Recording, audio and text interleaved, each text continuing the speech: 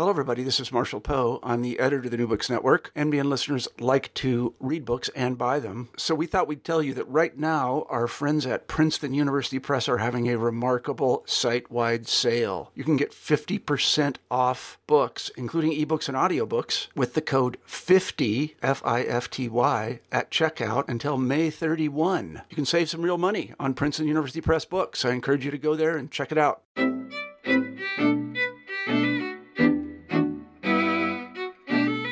Hello and welcome to the Jewish Studies channel on the New Books Network. I'm your host Moses Lappin, and today I'm joined by Joshua Perrins to discuss his recent book, Leo Strauss and the Recovery of Medieval Political Philosophy, published by the University of Rochester Press in 2016, and part of the series that he edits, Rochester Studies in Medieval Political Thought. The book unpacks a number of complicated subjects that I think we'll get to in detail in the interview itself. It's a reading not only of Leo Strauss, one of the most influential political thinkers of the 20th century, but of medieval philosophy in general, using the figures of Al-Farabi and Maimonides as keys to discuss this. We'll unpack the inheritance of Greek political thought, as well as the context of medieval political philosophy more generally, exposing the tensions between philosophy and religion, or reason and revelation. I'm excited to have Professor Perrins here with me today.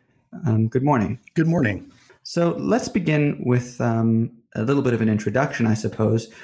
The book is at once a cohesive argument that's made up of these individual articles that center around the figures of Maimonides and Al-Farabi and the reading of Leo Strauss. So before we begin with the book in earnest, let's begin with a little bit of background. Who were Al-Farabi and Maimonides, and what is the context that you deal with? What is medieval political philosophy? Right. So Al-Farabi was a 10th century Muslim philosopher born at the eastern reaches of the Islamic world.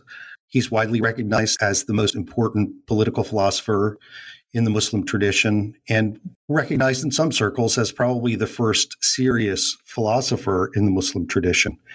So writing in the 10th century, he ended up having pretty significant influence, as it turns out, on Maimonides, who was writing in the 12th century.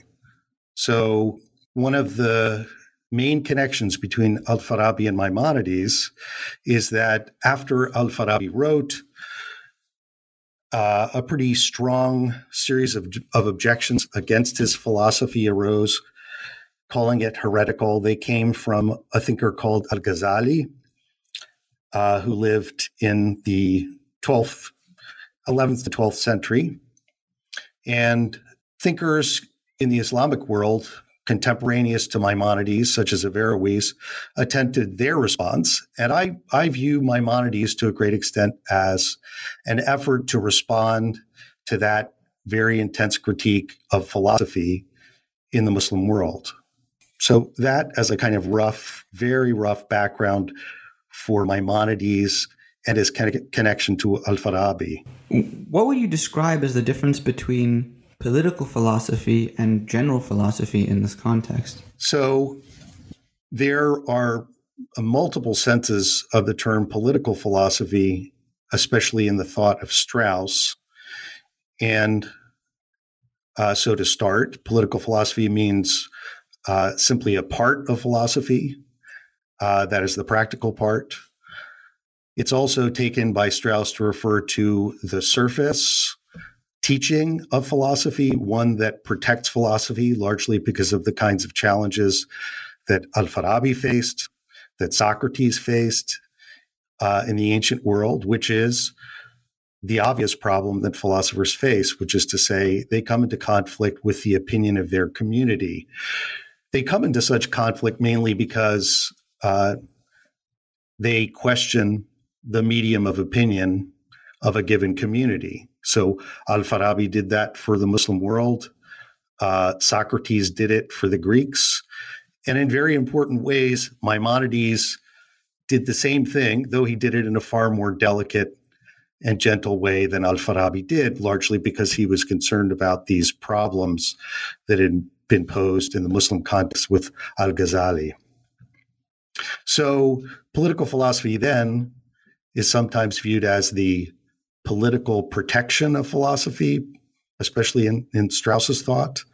But then there's an additional sense of the term political philosophy, and this appears especially in Strauss's middle or later thought, which is the idea that political philosophy is actually quite comprehensive. It's not merely a part, but is in a way a reflection on the whole, but in particular, man's place in the whole, man's place in relation to the city and to the cosmos.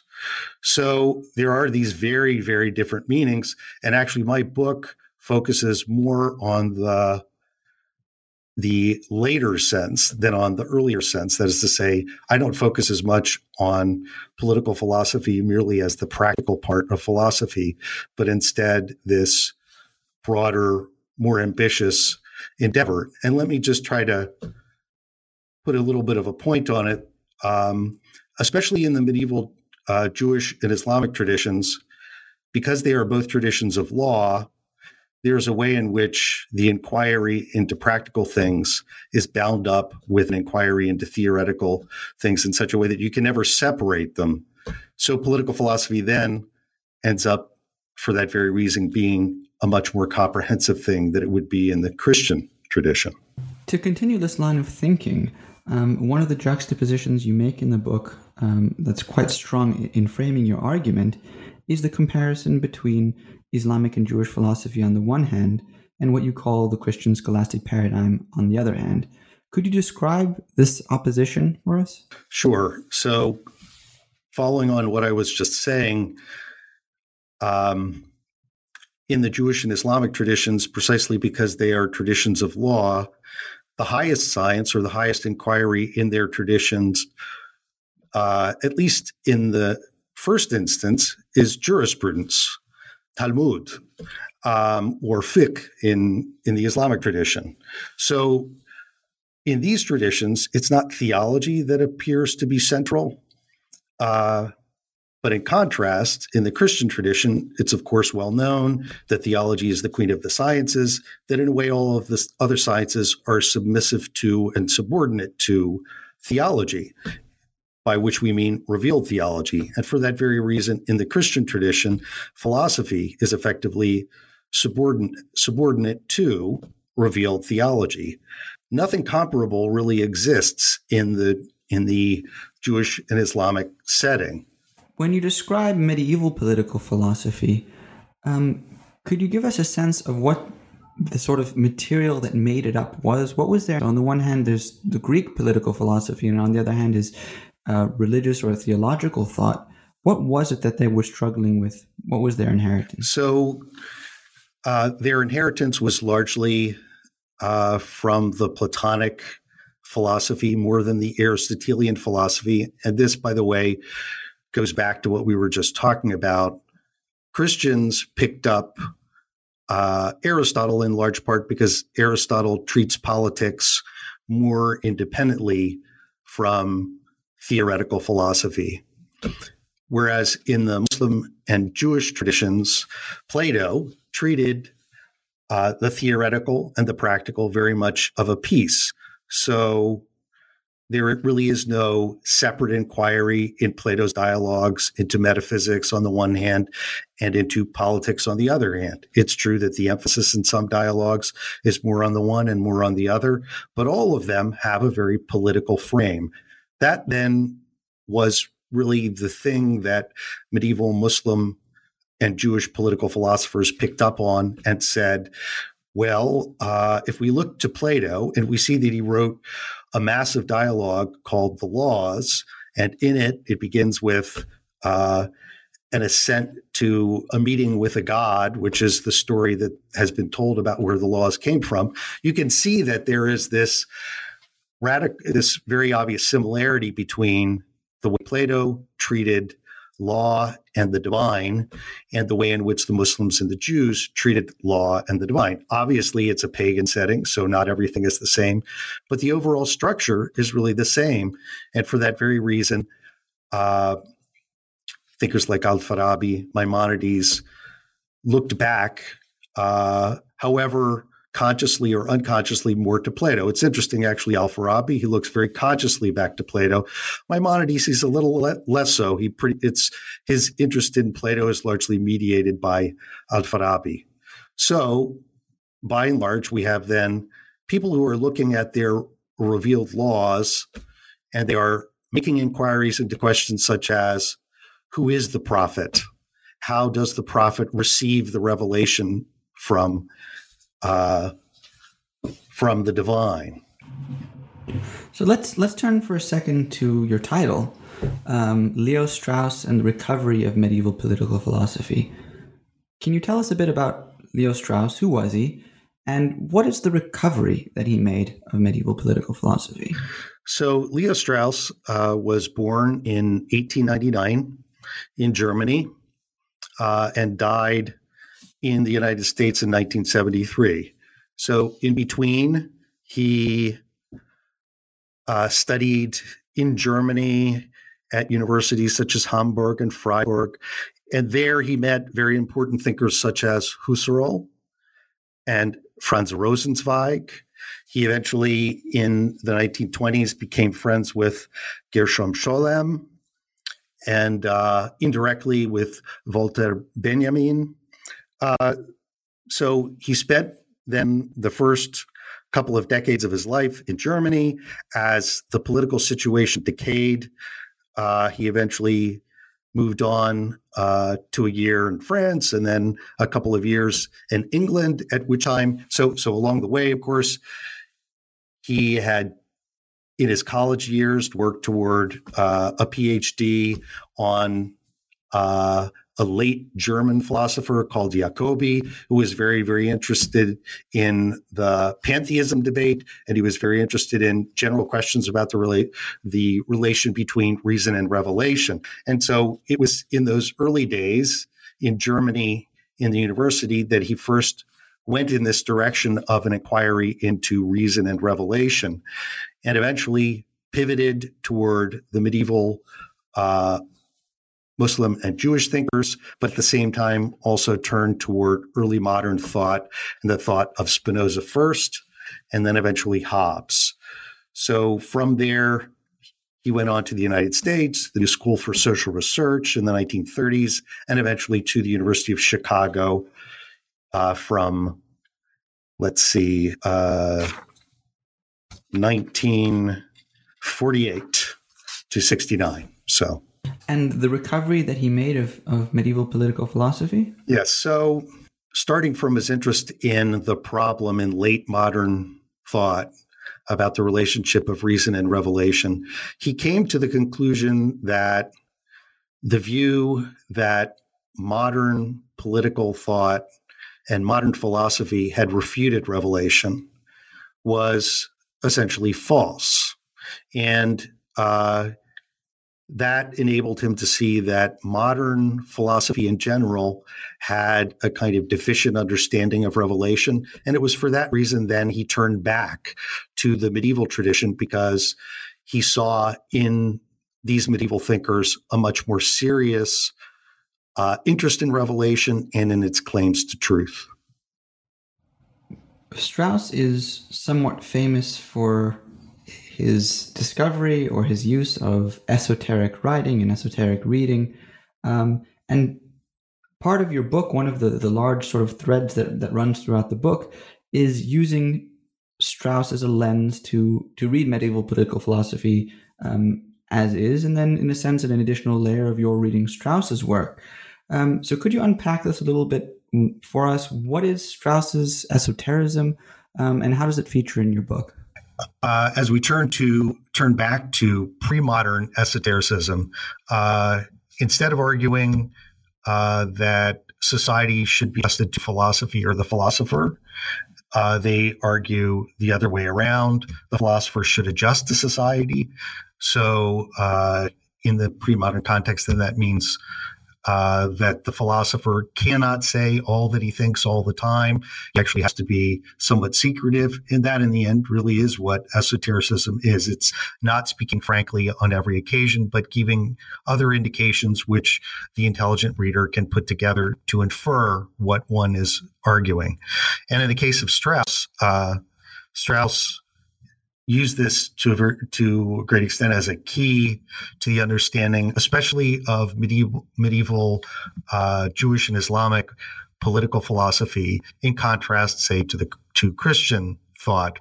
Christian thought can be characterized reasonably as Christian philosophy.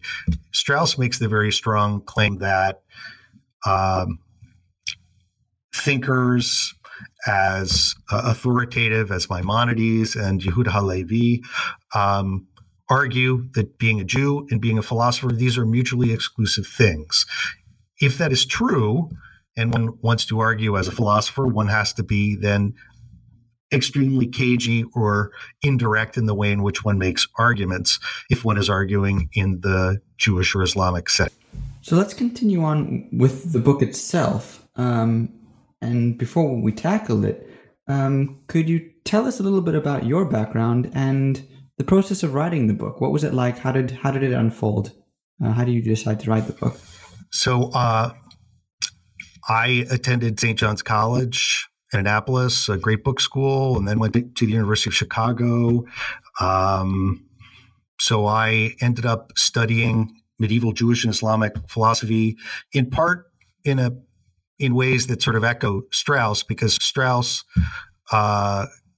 just as he confronted late modern thought and its attempts to displace religion, I similarly experienced something like that in studying Heidegger in college. And then as I went on to graduate school, it was recommended to me that I take a look at Strauss as a kind of antidote to Heidegger. So that led me to this rather odd niche of medieval political philosophy. But as you can see, I'm trying to make the argument that medieval political philosophy is not necessarily only the part, but refers then to the whole. So how then did I turn to the writing of this book in particular? So I already had several books, 2 books on Al-Farabi, one co-edited volume, and then one book on Maimonides and Spinoza. So all along, I have been studying Al-Farabi, Maimonides, Spinoza, along with Strauss. And in the last 20 years, Strauss has gone from being only a commentator to being treated as a thinker in his own right, especially in the United States. And for that reason, it became acceptable to write and think about him as a serious thinker on his own. And since I have been working all this time on medieval political philosophy, I figured this was the right angle of entry, even though I am also interested in the whole body of Strauss's thought and his study of the whole sweep of Western political philosophy. The book itself is interesting in the sense that at once you're operating on multiple layers. There's Strauss's engagement with medieval philosophy and medieval philosophy's engagement with Greek philosophy, and your own engagement in the contemporary setting with the discourse around Strauss. And so let's lead into the book itself. The first section of the book is entitled "The Particular Platonism of Farabi and Maimonides." What's the argument here, and how does it set up the rest of the book? Okay, so can I take a step back to the introduction just for a minute to give a more general frame? So, returning to the problem of the status of the philosopher, this is what Strauss encapsulates in the phrase "the theologico-political problem." So the theologico-political problem, he derives this phrase theologico-political, obviously, from Spinoza's theologico-political treatise. As it's captured in that treatise, the theologico-political problem is the problem of how believers in different faiths can live together. So it's the conflict between religion and being a citizen. That as a problem is one version of the more general problem of the relationship between the philosopher and the city. So religion always makes these claims upon us about the order of the whole, in effect arguing, well, this is the proper understanding of the whole. And the challenge has always been, what if we disagree in our interpretation of the order of the whole? What does that then mean for politics? I realize that's a very large ball of wax, but in a nutshell, that's the theological political problem. But to state it again more straightforwardly and succinctly, it's the tension between the philosopher as individual and the city and its views. Now, that theological political problem, that's one of the main themes of the book, and probably the other key theme is a claim that Strauss made in some of his writings in the 1950s, in which he argued that political philosophy, broadly understood, is what he referred to as first philosophy. And for the philosophy buffs out there, that, of course, that reference to first philosophy is a reference to metaphysics. So to argue that political philosophy is first philosophy is in a way to claim that though in the history of the West, we usually have thought of metaphysics as the grounding and most fundamental inquiry, Strauss is actually trying to suggest that political philosophy, broadly understood, is actually this more essential grounding inquiry. So that just those as the two big problems, the theological political problem on the one hand, and wrapping one's mind around this problem, what in the world is meant by claiming political philosophy is first philosophy? Oh, so I was going to say, could you expand a little bit on the implications of that, of what it means to have political philosophy as first philosophy or metaphysics? So to return to the point I made about medieval Islam and Judaism in general, it is the character of law not to separate out the theoretical from the practical in any very clear way. It's precisely because political philosophy sees as its challenge thinking through the relationship of the theoretical and the practical that political philosophy can then serve as first philosophy. Another way of putting it is that in the Christian tradition, metaphysics may well be the grounding inquiry.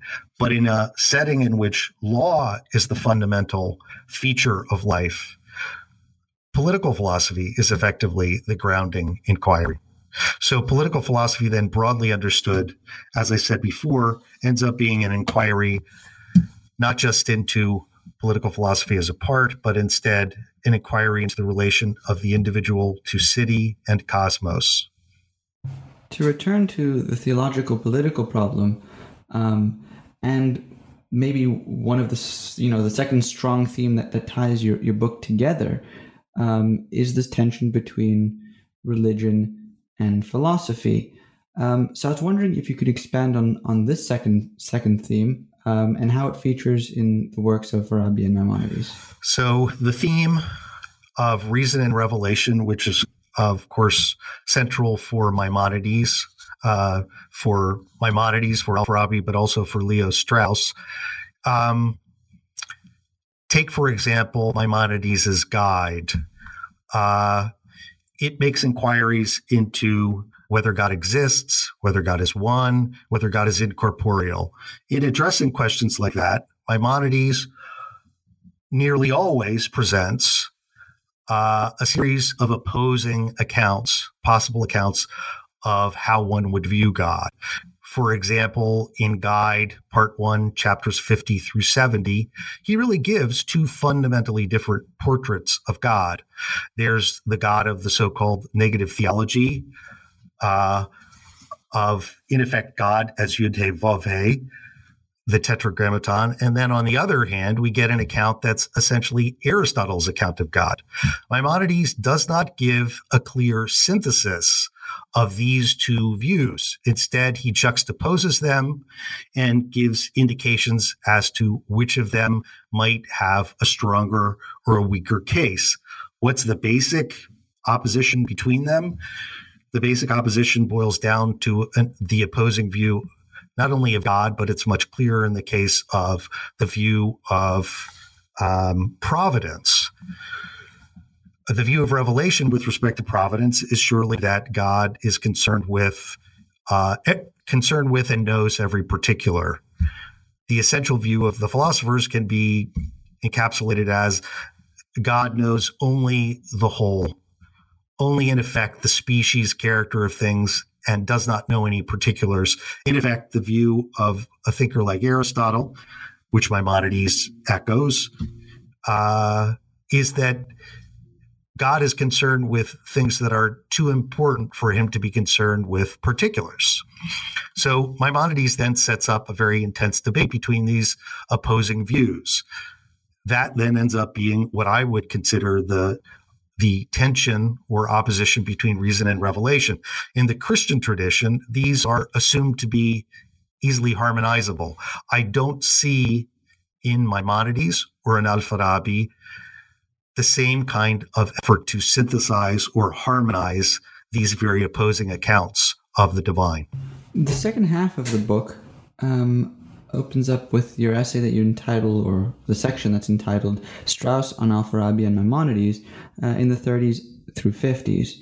And here you set up a periodization of Strauss's thought that's very interesting and engages in the contemporary discourse around Strauss, and builds on the previous section, which is about Strauss's departure from what you call the Christian paradigm, or the Christian scholastic paradigm, where you juxtapose Strauss against a number of other scholars of medieval philosophy who see the context of medieval political philosophy not as Islamic as opposed to Christian, but as a total one. So I was wondering if you can now, let's lead into Strauss's reading of these thinkers a little bit more explicitly. What's the periodization that you set up here, and why is that unique? And then a second part of this question is his work here as opposed to other people's maybe meta-history of medieval political philosophy. Okay, so by periodization, you're talking about the periodization of Strauss's thought. And the basic argument that I'm making is that though he started to have many of the key insights as early as Philosophy and Law, which he published in 1935, along with a series of other articles he published in the late 30s. Probably the landmark article for which Strauss was maybe most famous in writing on Maimonides would be his literary character of The Guide for the Perplexed, which was eventually published as a part of Persecution in the Art of Writing. That was published in 1952, but originally written in 1941. So what am I arguing about periodization? I'm arguing that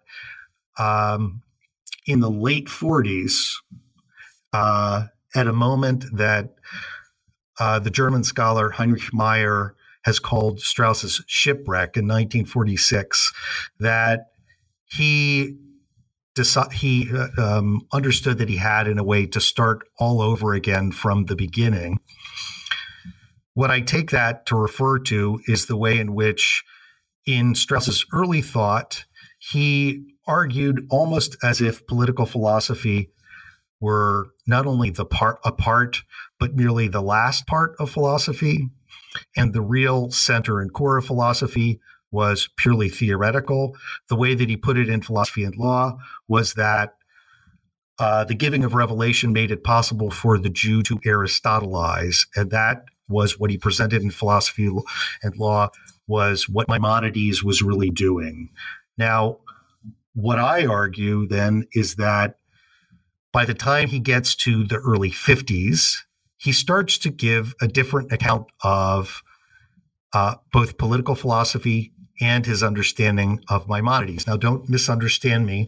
I'm not saying that everything he wrote before 1946 is irrelevant. On the contrary, many of the insights that he has there, they're starting to come together and to gel. But I think his the proper understanding of what political philosophy is wasn't really clear to him until the late 40s and the early 60s. So what then is novel in the 50s? The great novelty appears in this very obscure piece that he wrote called Maimonides' Statement on Political Science. It appears in What is Political Philosophy, which was published in 1958. But this piece was written in 1953. In this very strange piece, what it is devoted to is Maimonides' Treatise on the Art of Logic. Now, that Treatise on the Art of Logic, of all things, appears to argue that in Judaism, there is no need for political philosophy. Now, it's pretty obvious that for Strauss, that for this to really be the case would be to undermine not only everything that he was now thinking, but everything that he had been thinking about political philosophy. And the way that Strauss interprets this very strange material is that the claim of law, the claim of revelation is that, in effect, if God can guide us about how we should live our lives, then we really don't need to reflect using political philosophy on either the whole or on the right way of acting. Strauss makes a pretty strong argument that Maimonides cannot possibly mean that. It simply can't be reconciled with a work like The Guide of the Perplexed. The Guide shows again and again and again that all of those highest theoretical arguments about God and providence and prophecy all end up being tied up in the question or the essential questions of political philosophy. How should we live? And Maimonides, far from suggesting all we need is the law, suggests that philosophy is an indispensable supplement to what the law can offer to us. It is really only through philosophy that we can come to purify the law and reflect upon it intelligently, such that we have the most reasonable interpretation of law we can have. After all, law always has to be interpreted. The last section of your book ends with a reading of The Guide of the Perplexed. Could you give us a sense of what your reading is and what makes it unique? So, roughly, to go back to esotericism and the question of surface and depth, the argument that I believe I see in Strauss, How to Read Maimonides, is that those very high theoretical inquiries, which we usually call Jewish philosophy in the Guide, such as Part 1, chapters 50 through 70, those are what Strauss identifies, even very early on in literary character, as what he calls enlightened kalam. So this term kalam, dialectical theology, is a term that Maimonides uses because Maimonides, of course, writes in Arabic, not only in Hebrew, right? He wrote the Mishnah Torah in Hebrew, but his other works in Arabic. So enlightened kalam, what is this enlightened dialectical theology? It is, in effect, this theological surface of the text of the Guide. And what I try to argue then is that far from that theological surface being the depth, it is rather the surface. And the depth of the work is instead political philosophy, what appears above all in the chapters in Part 2, usually referred to as the prophetology section, Part 2 of the Guide, chapters 32 through 48. So those sections are concerned with prophecy and law. And the next part of the Guide on providence, Part 3, chapters 1 through 31, 32, 34 actually, 34, sorry, 1 through 34. Those deal with providence and eventually law. And what Strauss tries to argue is that it is that middle section that is really the heart and the soul and the core of the Guide, rather than the more theological material that appears earlier. The more theological material, though apparently higher and more theoretical, is rather than the theoretical ground of the whole work, instead a kind of apologetic in defense of Judaism, but a defense of Judaism in such a way that it makes room for philosophy. And here we have a bit of a squaring of the circle. After all, I quoted Strauss earlier with that argument, according to Maimonides and Halevi, Jew and philosopher are mutually exclusive. Well, this is part and parcel of the esotericism of a work like The Guide, that it would have a theological surface that defends Judaism, but in such a way that the philosopher in Judaism can engage in inquiries, at least privately. You end the book with a critique of Shlomo Pines's argument in an article that he wrote entitled Limitations. And I was wondering if you can say how this sort of fits into this reading that you make of The Guide, and why you chose to add it as the conclusion of the book. Right. So that article by Shlomo Pines, which appeared in 1979, ended up being pretty decisive for the study of Al-Farabi, more importantly to Maimonides. So how so, and what did it argue? It argued, in effect, that Maimonides' argument in The Guide is very much like the argument of Kant. It, in effect, argues that man cannot know anything about the divine. That, of course, squares with notions of negative theology. So what Pines then, in effect, argued was the theoretical is simply beyond us. The highest inquiries into the divine, these are beyond us. As Kant would argue, one cannot have theoretical understanding of these things. So instead, one is limited to so-called political happiness.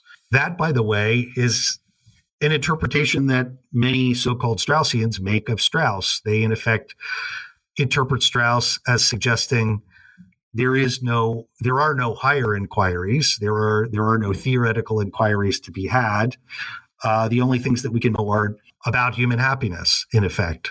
So the argument that I try to make at the end of the book is that neither Strauss nor Maimonides maintains the view espoused by Pines. By the way, Pines, of course, was the translator of The Guide into English, published in 1963, and Strauss and Pines worked closely together on that, Strauss writing a very, very long introduction to that English translation. So what I try to argue, broadly speaking, then, is simply that Pines, though he knew Strauss and though he thought he understood Strauss, I'm trying to argue he didn't, that he oversimplified his argument, and in doing so, he distorted Maimonides. Now, don't get me wrong, most interpreters of Maimonides have had difficulty of one kind or another with Pines' argument. Even Pines, as far as I know, ended up revising his own argument later. Nevertheless, this very rough argument about The Guide, no inquiry into anything above the sphere of the moon, in effect, right, into the divine, that's simply impossible. That just doesn't seem to me to square well with either Strauss's interpretation of Maimonides or with Maimonides himself. To conclude, what do you think Strauss can teach us today in 2017 in terms of medieval political philosophy and political philosophy more generally? To some extent, my previous book, Maimonides and Spinoza, may in a way get a little bit closer to this. And I say this in part as an argument, since I'm being interviewed by an interviewer in Israel. I know that in Israel, it's become rather popular to assimilate Maimonides to Spinoza. And I think if there's one thing crucial and essential that Strauss enables us to see, it's the very great importance of seeing clearly the radical difference between pre-modern thought, the thought of a Maimonides, and the thought of Spinoza. Not so that we can dismiss Maimonides. On the contrary, the only way to really appreciate the value of Maimonides is to understand, I think this, at least to start with this very crude point that I have made repeatedly, that pre-modern political philosophy made the argument that philosophers must adjust to society. As a result, the account they gave of politics was fundamentally different from ours. Theirs was a very inegalitarian, highly hierarchical sort of account of political life. When it comes to a thinker like Spinoza and to modern political thought, of course, his thought is shot through with advocacy for egalitarianism and for religious toleration. I can understand why people would want to recruit Maimonides as an ally in advocating for religious toleration and even democratic politics, but I don't think that one can really do that successfully. It seems to me that's probably the most obvious direct value that Strauss offers in studying these thinkers for today. I would like to thank Professor Parents for joining us on the Jewish Studies channel of the New Books Network. We've been talking about his recent book, Leo Strauss and the Recovery of Medieval Political Philosophy, published by the University of Rochester Press and part of his series, Rochester Studies in Medieval Political Thought, in 2016.